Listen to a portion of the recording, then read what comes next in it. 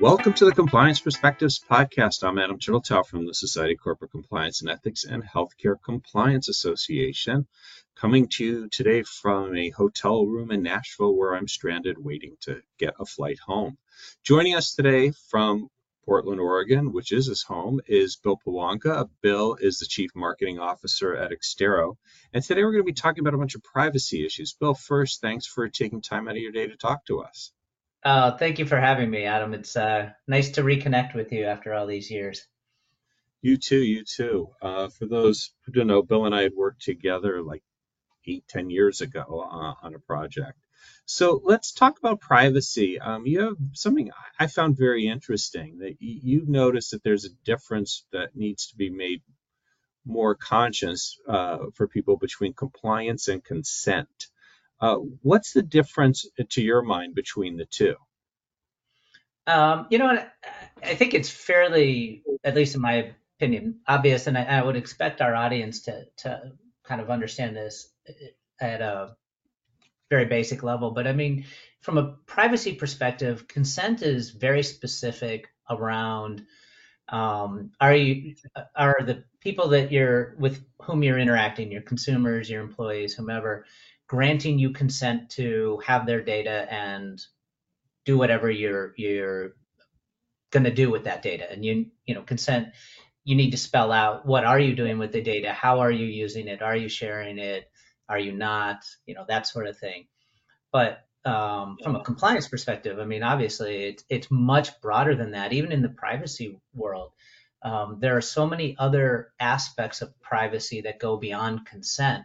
For example, data subject access requests, or DSARs, where that's not necessarily consent, but it is absolutely a critical part of complying with the various global and U.S. privacy laws. So on a day-to-day basis, aside from misunderstanding the two, how do organizations typically get that wrong? I mean, are they giving people wrong choices to make, or are they not handling the data properly? I actually don't think necessarily that organizations are getting it wrong. What I would say is what we've seen in a lot of places is a misunderstanding of what consent is, meaning that I think for so many of us, we're so conditioned to the pop-up banner on the website, asking for consent to place a cookie on your computer and track you and that sort of thing. But consent is so much more than that. If you think about all the different places where organizations collect data that are not the internet and aren't web. I mean, even if you think about applications on a smartphone or tablet, apps don't have the concept of a cookie. So what organizations need to do is understand that they need to recognize the consent signal that their consumers or their employees are sending in all the different areas where they're collecting data, whether that's in app, on the website, in a store, through registration cards or forms. I mean, we're collecting personal data in many different areas, and the laws are requiring you to honor the consent request of people in all those different channels. And there's so many of them. I think we lose track of the fact, like, these devices we interact with all the times in the healthcare settings, there's just tons of data collected on individuals as they're strapped up and connected to so many different things. So in light of this risk, what should organizations be doing in addition to reorienting their thinking? I mean, on the consent side, I would be looking for a program that identifies all the different venues and communication vehicles and whatever of where you're collecting information and interacting with your consumers, and ensuring that you are complying with the consent laws in each of those different venues. And there's technology and there's process and there's people that go into this, but I would start with ensuring that your consent program is not just the checkbox of, well, we're getting consent on the website, and it goes beyond that, so that if, in a healthcare perspective, if somebody comes into an office and signs a form and indicates, a desire for how you're going to treat that information, is that signal also detected in the other areas like the website or other places?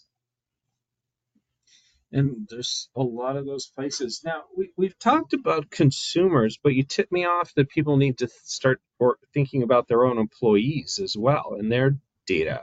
Is that correct? Yeah, 100%. And I would say that it's a little bit different than the consent part, but it's absolutely part of compliance. If you think about GDPR, when it went into effect, there was a part of it that said you have to give consumers and, in GDPR, employees the right to ask you, what data have you stored on me? How are you using that data? And ultimately, also, I want you to delete that data. Um, and for consumers, it might not be terribly difficult. If you think about the process, well, okay, you have to have a way to take in the request, and then you have to be able to verify that the person is who he or she says he is. Because if Adam contacts, an organization, says, "Hey, I'm Bill," and the organization sends Bill's information, you clearly have just perpetrated a breach on yourself, right? After that, you need some workflow to be able to say, okay, well, if this is consumer, I'm going to send it to the people in my organization who are responsible for responding to consumer requests. But if it's an employee, it probably should go to HR, who have the authority and the training to ensure that and the ability to see sensitive data like salary or health or that sort of thing. But the difference is, when you think about it, where you're storing consumer data is probably fairly limited, right? There's probably a couple databases, that where there's this information is stored. You might, to be 100% compliant with the letter of the law, if there's emails going back between the consumer and, say, somebody in your support organization, or maybe there's an online chat, there's some personal data there that you would need to do. But it's pretty well confined.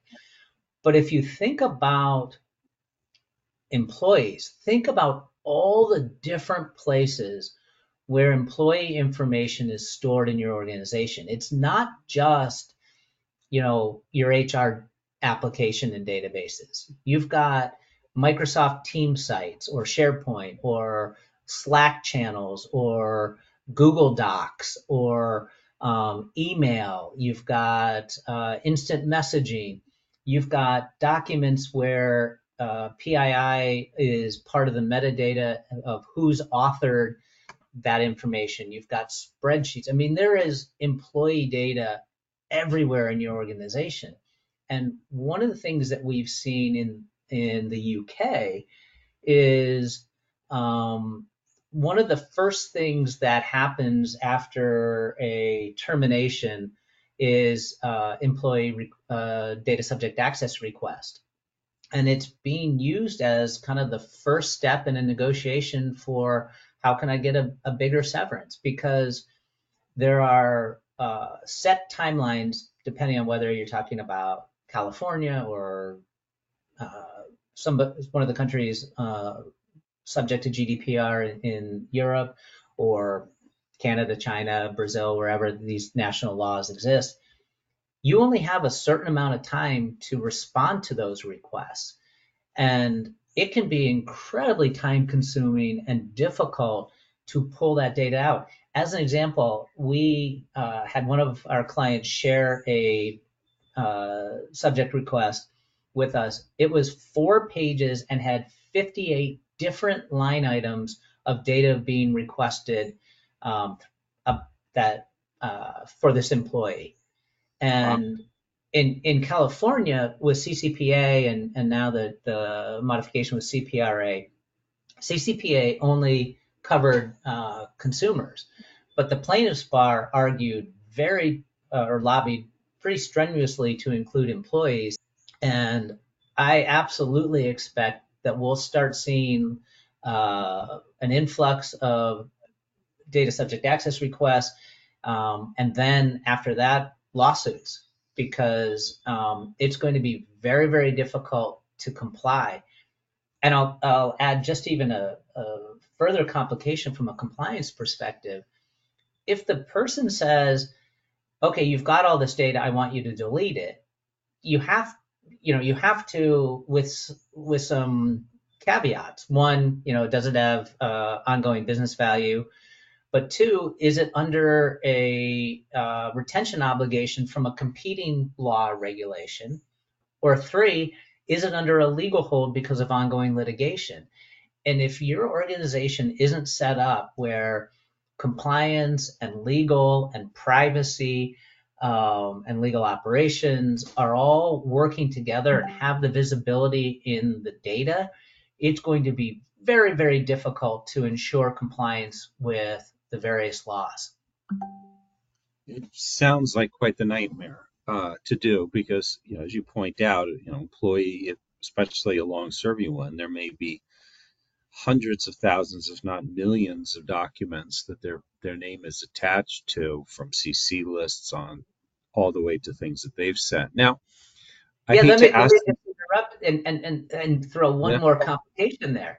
If you were to ask for all of the emails between the two of us, I can't just send you those. I have to redact out all of my PII, which is, my email address and maybe my signature with my phone number and all that. So the redaction and the review part of this data adds a whole another level of complexity and time commitment. yeah, that's an incredible amount of time to be asking for. So, in the minute or two we have left, I hate to ask this question because it's a scary one. What's coming next? Well, the thing in the United States is there will be more and more and more state level privacy laws. Just what this week, Texas enacted one. I think Florida just did. I think Oregon is getting close. And while they're all modeled mostly like one another, there are nuances that, from a compliance perspective, you need to understand because they're not 100% the same. And it's not clear that the US will ever get to a national federal privacy law that supersedes all the state laws. Scary, scary to think about. If you think about all the variations that are possible between the states.